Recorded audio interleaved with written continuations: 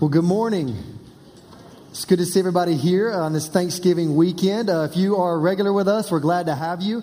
If you are in visiting, we're glad that you decided to come and be a part of First this morning. My name is Merrick. I'm not the pastor here, as you probably can tell. Chris is actually out this week, but I do college ministry here at First. I get the blessing of getting to work with the college students. And so I'm excited to be able to get to share God's word with you this morning.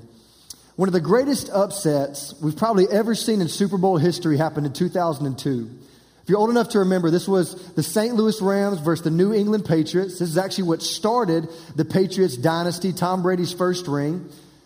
And basically the way that it happened is this. The Rams were a loaded team. They had a bunch of Hall of Fame players. They were expected to make it to the Super Bowl, and they were expected to win the Super Bowl. The Patriots were the opposite end. They were young. They really didn't have a lot of big stars on their team. They weren't expected to make it to the Super Bowl, but they did. And in crazy fashion, they actually ended up winning 20-17 in one of the greatest upsets in Super Bowl history. What's interesting to note, though, is that after the game, one of the main things that people talked about wasn't the upset that happened. It was actually something that happened during the introduction of the teams. If you've ever seen the Super Bowl or if you've ever watched sports in general, one of the main things that players really hope to have happen to them, and one of the main things that you see at the beginning of games is people get their names called out. In basketball, this happens. In baseball, it happens. In football, one of the main stages or biggest stage for any professional player is to make it to the Super Bowl so they could hear quarterback Kurt Warner, and you get to run out of the tunnel. Running back Marshall Faulk, and you get to run out of the tunnel. And the Rams have all these Hall of Fame players that run out one by one, and everybody expecting them to win. And it's interesting if you go and watch. It's on YouTube, so I encourage you to do it. If you listen to it whenever it gets time for the Patriots to run out, the announcer kind of fumbles over his words for a minute, and then he says, the New England Patriots, who actually have chosen to be called out as a team instead of individually, here they are. Here's the New England Patriots. And you see them run out as one team, not as individuals. And many people say the reason they made it that far, the reason they actually won, is because they did not play for their individual names, but rather for the Patriots as one team, as one body. And what we're going to talk about this morning is, as followers of Jesus Christ, we're called to be one body. We're called to be a body of believers who work together, who aren't in it for ourselves, but we're all in it for the same common goal and the same common mission, and that's to bring the most glory to Jesus Christ as we possibly can. If you have your Bible with you, turn to Colossians. We're going to be in Colossians chapter 3. If you don't have it with you, that's fine. We're going to have it up on the screen for you. But we're going to be in Colossians chapter 3, and to kind of catch you up with what Paul is talking about here. He's writing to the church of Colossae, a church that he helped plant and helped start. And he's writing to them mainly because there's some false teaching going around.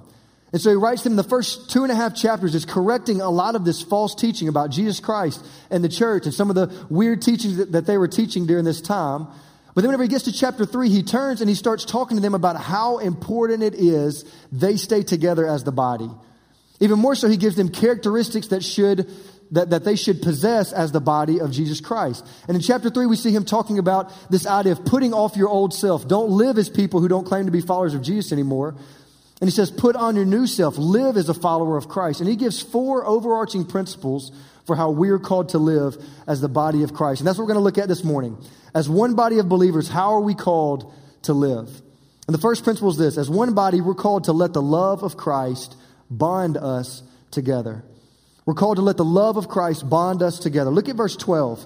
This is where he begins his put on spot. He says, put on then as God's chosen ones, holy and beloved, compassionate hearts, kindness, humility, meekness, and patience, bearing with one another. And if one has a complaint against another, forgiving each other, as the Lord has forgiven you, so you also must forgive. Now, obviously, there's a lot of points that could go into these 2 verses.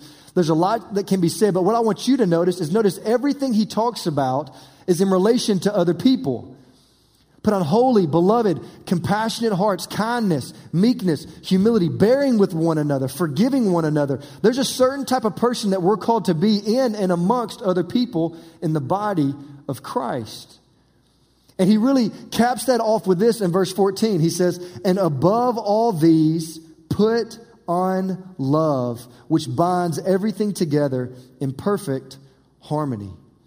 He says, above all these, above forgiving, above bearing with one another, above humility, above all of these, put on love, because it's the glue that makes all of this actually go together. What Paul's getting at is this, is that the distinguishing mark of the believer should be love. The distinguishing characteristic of a follower of Christ should be love. You see, the people that he's writing to, they knew a lot about God. He just spent 3 chapters really talking to them and trying to help make sure that they understand that they know right things about Christ. But he understands, and Paul wants them to understand that it's not just about knowing God, it's how you live that out. These people probably were being obedient in a lot of things, but we can know God, we can be obedient to God, but if we don't love others and love God, we've missed the whole purpose.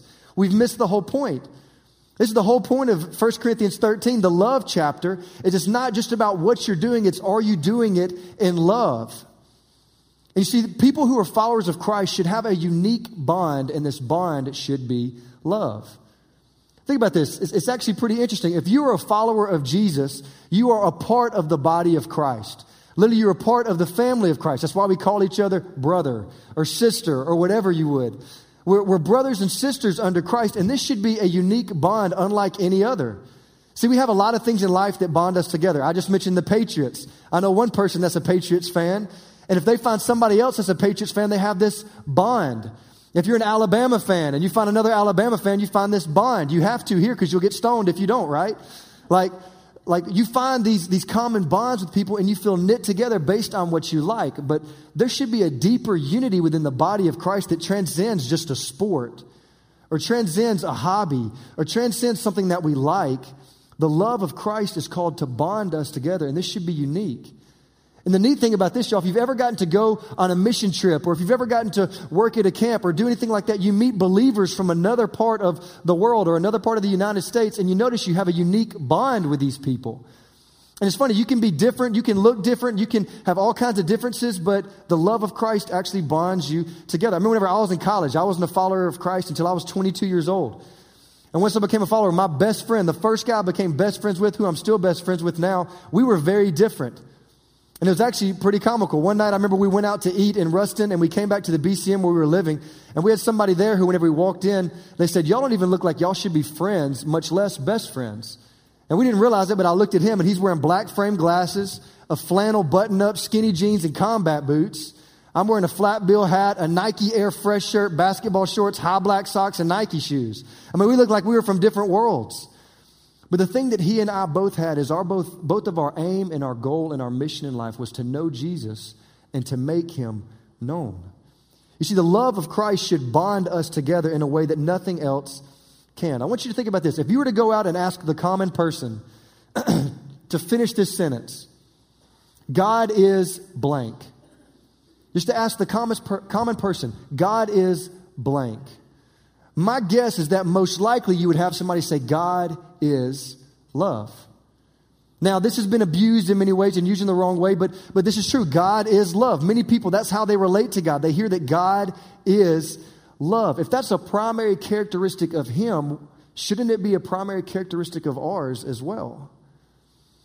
You see, the church, not the building, but the people, we're the visual representation of what God is like to the world. If you want to know what God is like, you should be able to come around the church and see the love of Christ and see something different about us by the way that we love each other and the way that we care for each other. John goes so far as to say in 1 John 4:7, he said, Beloved, let us love one another because love is from God. And if you love God or if you love others, then you've been born of God and you know God.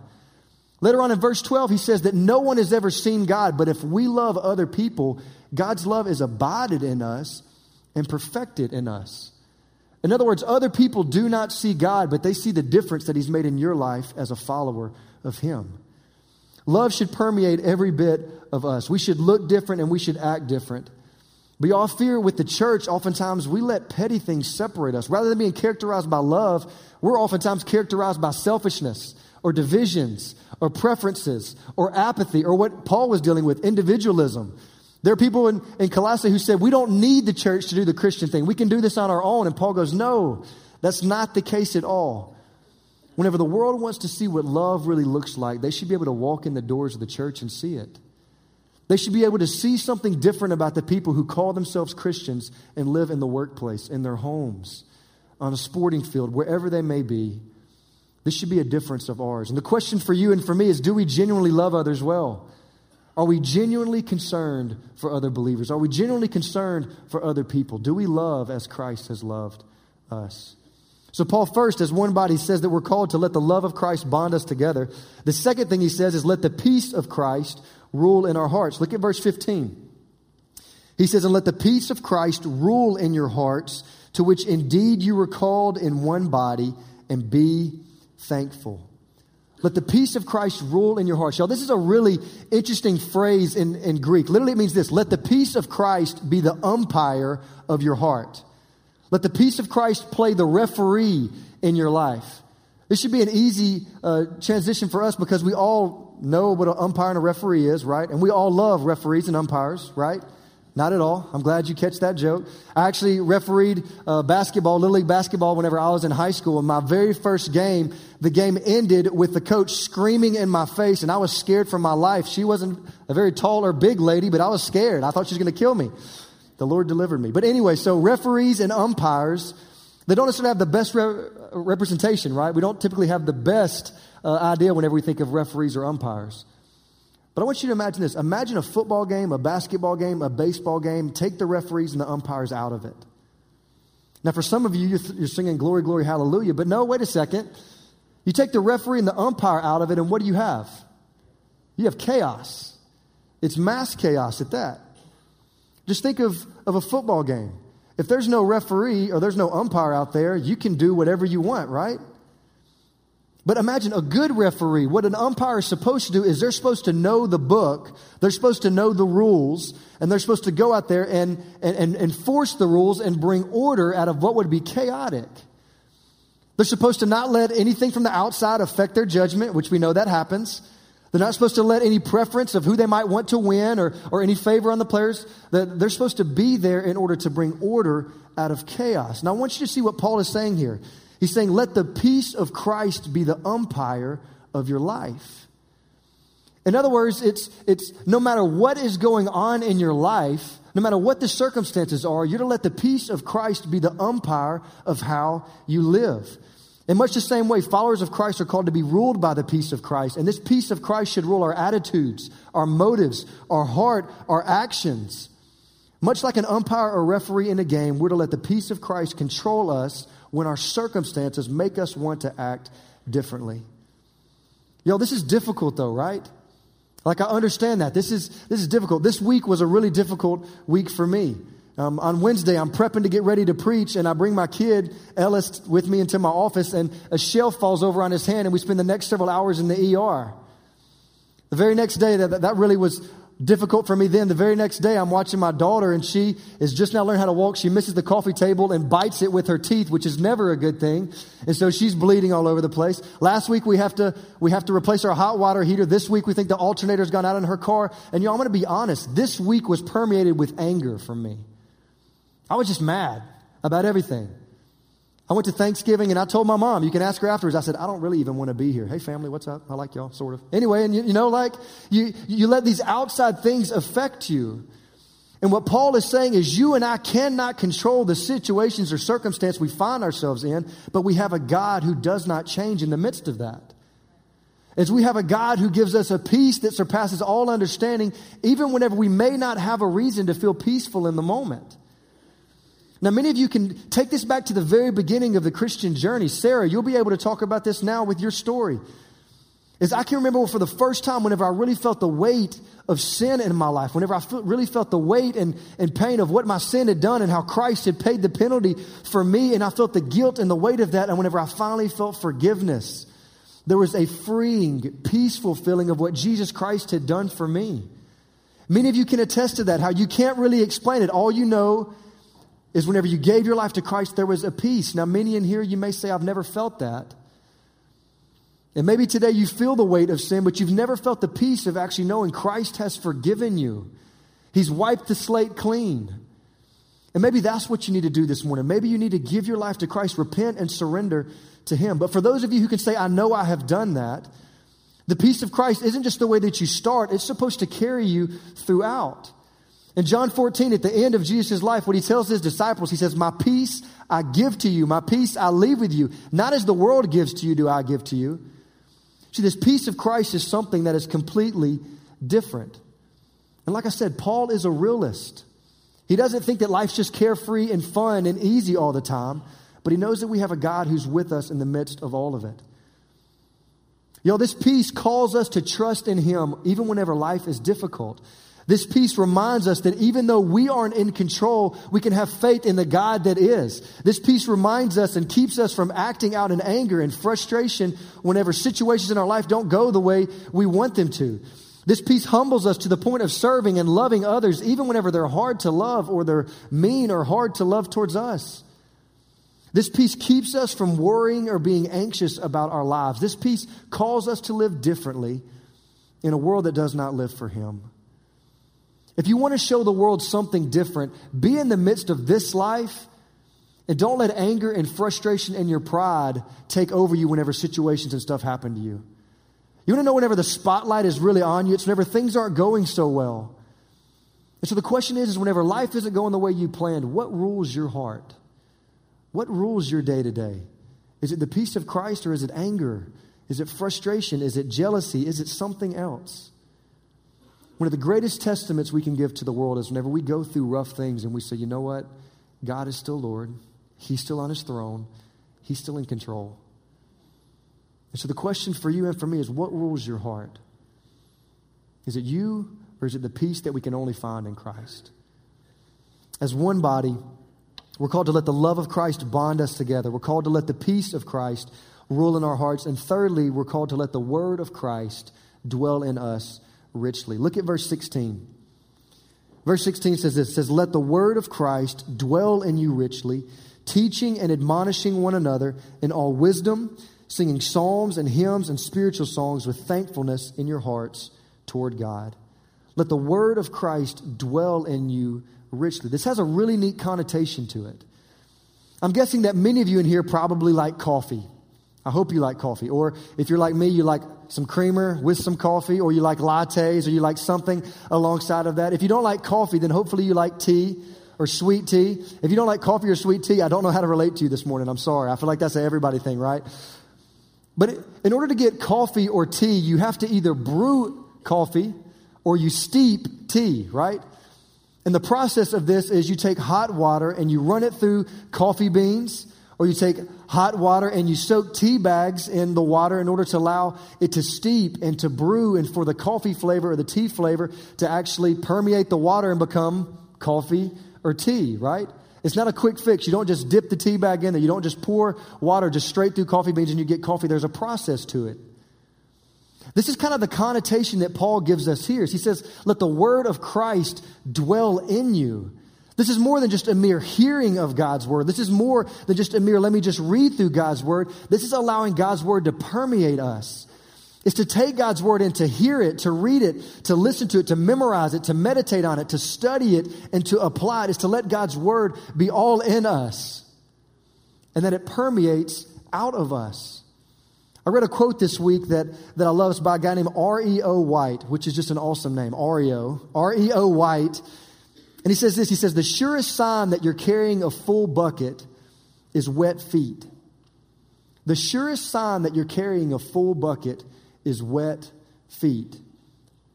Now, for many of you, you're thinking, okay, what does that even mean? Well, if you've ever gotten a really full bucket of water and you're carrying it, it's very difficult not to spill it, right? So the surest sign that you have a full bucket is, let me look at your feet. Your feet are going to be wet because it's spilling over. And this is the connotation that we get from Paul right here. He's saying, if the word of Christ really is dwelling in us richly, it's going to spill over into our lives. I think we talk a lot about how we need to be in God's word, and we talk a lot about for our own self and for us, so that we can be reminded of who we are in Christ, be reminded of how we're called to live, so that we can live differently, so that we can see His truth. But I don't know if we talk enough about the effect of us being in God's word on those around us. And notice what Paul says. He says, let the word of Christ dwell in you richly, teaching and admonishing one another. He goes strictly to the benefit of you being in God's word for the people that are around you.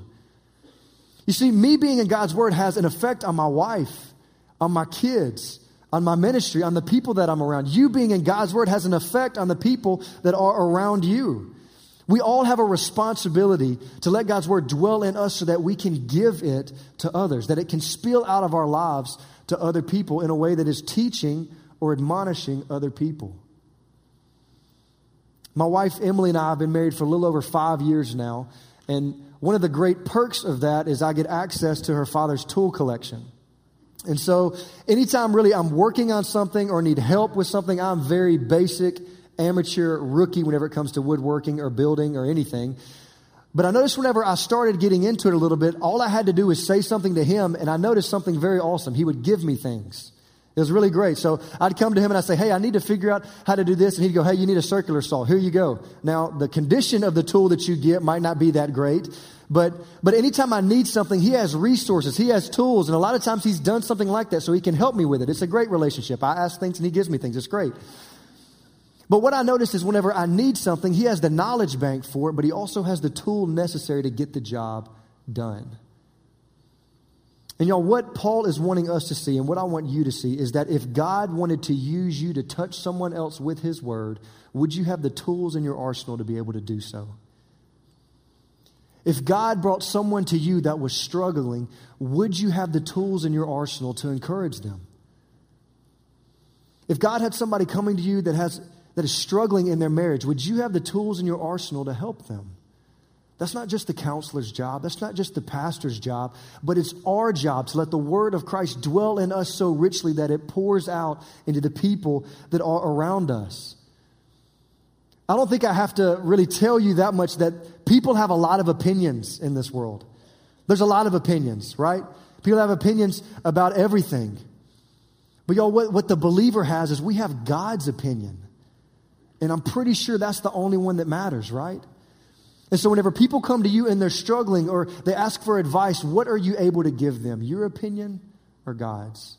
Your words or God's? What we do and how we study God's word and how we use it has a direct effect on every person that we come in contact with. And Paul says as one body, you have a responsibility to dwell in God's word and let it spill out into other people's lives that are around you. I want you to notice the second way he says it spills out. Look again at verse 16, towards the end. He says, let the word of Christ dwell in you richly, singing psalms and hymns and spiritual songs with thankfulness in your hearts towards God. It's interesting. He talks about let the word of Christ dwell in you, and it spills out in worship through music. I know many of us think that music and worshiping through music is a modern phenomenon, but it's really not. If you go back to ancient resources and some of the first things that you have secular artists writing about the Christian community, they talk about how much they sing and how much they praise. If you go back and you look at the Passover meal, after Jesus does the Passover meal with his disciples, usually we think he just goes out to the Garden of Gethsemane. Actually, if you look, he sings a hymn with them before he goes out to the garden. See, there's something about singing in our hearts that shows that we are overflowing with thankfulness in our hearts towards the Lord. Many of us don't worship well because the word of Christ doesn't dwell in us. I'm going to be honest, y'all. If I sing a song that I don't know much about, I'm not really into it. If I sing about God's faithfulness and I haven't really known much about it, I'm not really going to sing that much. If I sing about how I will exalt you, Lord, and I'm not really doing that, it's really hard to sing that. And what Paul is saying is as the word of Christ dwells in you, it should spew out in how you encourage other people, teach and admonish, but it should also spew out in the way you worship God. One of the reasons we gather together as a body of believers isn't just to come together and to hear some songs played, to hear something taught, and to leave. It's to come to mutually encourage one another, to worship one another. Maybe you coming to church today isn't for you. Maybe it's for the believer that's struggling beside you who needs to talk. Maybe you coming to church today isn't for you or for about you, but it's to be encouraged by seeing the person beside you praising God and going, man, what's wrong with me at the moment? We're called to mutually encourage one another as a body of Christ, and we do this by letting the word of God dwell in us richly. So as one body, we're called to let the love of Christ bond us together, to let the peace of Christ rule in our hearts, to let the word of Christ dwell in us richly, and fourth, to let the glory of Christ motivate our conduct. Paul just finishes saying that love is the binding agent for us. He finishes saying that we need to let the peace of Christ rule in our lives. He says we need to let the word of God dwell in us richly. And look at how he finishes this whole section, really by putting a bow on it, essentially. Verse 17, he says, And whatever you do, in word or deed, do everything in the name of the Lord Jesus, giving thanks to God the Father through him. He wants to make sure to get his point across. He says, whatever, word or deed, everything. Everything that you and I do is either negatively affecting the body of Christ or it's positively affecting it. Everything you and I do is either negatively affecting the body of Christ or it's positively affecting it. The way that you and I live reflects what we believe about God. Everything that we do, our speech, our actions, everything, it reflects what we believe about God. So the question is in your marriage and work and sports and school and relationships and conversations and stewardship and time management, what does your life say you believe about God? Paul says everything we should do, everything that we do should be under the banner of Jesus Christ and his name, and it should have his stamp of approval on it. I love the Olympics. And my guess is that many of you here probably like the Olympics as well. It's a neat sporting figure where you see people come together and it's just really not about individuals. It's people who are representing their country and they really are running the race and doing the sporting events for something bigger than themselves. I can't imagine how great it would be to win a gold medal and to be able to walk around a track or to hold up the American flag and to represent your culture, your country well. It's got to be an amazing feeling. But everything they do is to bring that country honor, is to make their country proud, is to do it in such a way that they can hold up that banner and say, I did my best. And y'all, this is what we're called to do with Christ. Is everything we're to do it with that banner of Jesus Christ waving high. This race isn't just run on a Sunday morning or on a Wednesday night. This race is run every single day throughout the week. It's in all of our actions and all of our words and everything that we do. We're reflecting what we believe about God. And recognize what we're really doing here. He says, do everything in the name of Jesus Christ. Yeah, how important is the name? How important do you value your name? If you find out somebody's talking about you, does it hurt? If you find out somebody says something about you that isn't true, does it hurt? If you find out somebody is misrepresenting you, it hurts, right? It doesn't feel good. I want you to think about that whenever we do that to the Lord. We're called to represent the very name of God. And if you're like me, I deeply care about my name and what's said about me. How much more so should we care about the name of Christ? Y'all, I grew up, and I'm guessing you grew up as well, always hearing, do not take the name of the Lord in vain. Do not take the name of the Lord in vain. And I think we've caught some of this commandment, but I think we've completely missed another aspect of it. Yes, I agree that taking the Lord's name in vain is using it worthlessly or using it wrongfully by saying God or Lord or Jesus Christ out of context. But taking the Lord's name in vain has a greater connotation than that. Taking the Lord's name in vain is calling him Lord while living a different way. That's taking his name in vain. Taking God's name in vain is calling him comforter while running to other things to comfort you in the midst of your pain. Taking God's name in vain is calling him counselor while running to other things instead of him whenever you're in trouble. Taking the Lord's name in vain is to call him something while not living in light of that fact. And y'all, if we claim that Jesus is Lord, if we claim that he is who he says he is, we have to represent him well with the banner of his name in everything we say and in everything that we do. We're the visual representation of what God is like to the world, and we can't take that lightly. Once again, as one body, we're called to let the love of Christ bond us together. Let the peace of Christ rule in our hearts. To let the word of Christ dwell in us richly. To let the glory of Christ motivate our conduct. And you all understand, Paul is asking a lot from us here. He's asking a whole lot. If any of us were to look at our lives under the banner of these 4 marks, we all fall short in every category in some way. But what I want you to see is that Paul doesn't give us no hope. Rather, he does the opposite. You see, Christ, whenever he came, he lived this out perfectly. And then he says, I'll be with you. I'll never leave you or forsake you. I'm with you. You can live this out because of what Christ has done and what he's continuing to do in and through you. The last thing I want you to notice in this passage, in light of Thanksgiving weekend, is notice the emphasis that Paul puts on giving thanks. The very end of verse 16, he says, be thankful. Or the end of verse 15, he says, be thankful. The end of verse 16, he says, to sing with thankfulness in your hearts. The end of 17, he says, to give thanks to the Lord in everything.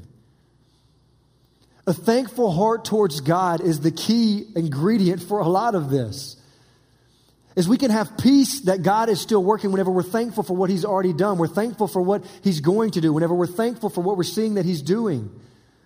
We can let the Word of Christ dwell in our life whenever we're thankful that we have a copy of this. Because many people in the world don't have any access to it. We can live in light of His name whenever we're thankful for the redeeming factor that He brought to us in Christ Jesus. Thankfulness should permeate and season every bit of our lives. And y'all, I want to encourage you that in our effort to do this, God is with us. He hasn't left us. Jesus loves His bride, the church. He'll never leave us or forsake us. And He's with us every step of the way. Let's pray.